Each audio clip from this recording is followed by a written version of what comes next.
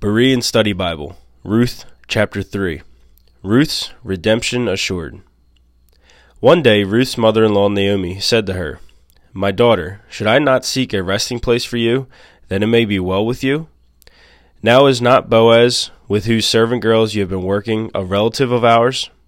In fact, tonight he is winnowing barley on the threshing floor. Therefore wash yourself, put on perfume, and wear your best clothes.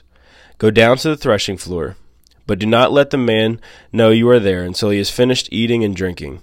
When he lies down, note the place where he lies. Then go in and uncover his feet and lie down, and he will explain to you what you should do." "I will do everything you say," Ruth answered. So she went down to the threshing floor and did everything her mother-in-law had instructed her to do. After Boaz had finished eating and drinking and was in good spirits, he went to lie down at the end of the heap of grain. Then Ruth went in secretly, uncovered his feet, and lay down. At midnight, Boaz was startled, turned over, and there lying at his feet was a woman. "Who are you?" he asked. "I am your servant Ruth," she replied. "Spread the corner of your garment over me, for you are a kinsman redeemer." Then Boaz said, "May the Lord bless you, my daughter.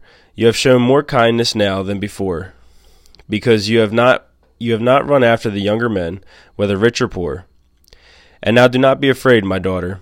I will do for you whatever you request, since all my fellow townspeople know that you are a woman of noble character. Yes, it is true that I am a kinsman redeemer, but there is a redeemer nearer than I. Stay here tonight, and in the morning, if he wants to redeem you, good. Let him redeem you. But if he does not want to redeem you, as surely as the Lord lives, I will. Now lie here until morning." So she lay down at his feet until morning, but she got up before anyone else could recognize her. Then Boaz said, "Do not let it be known that a woman came to the threshing floor." And he told her, "Bring the shawl you are wearing and hold it out."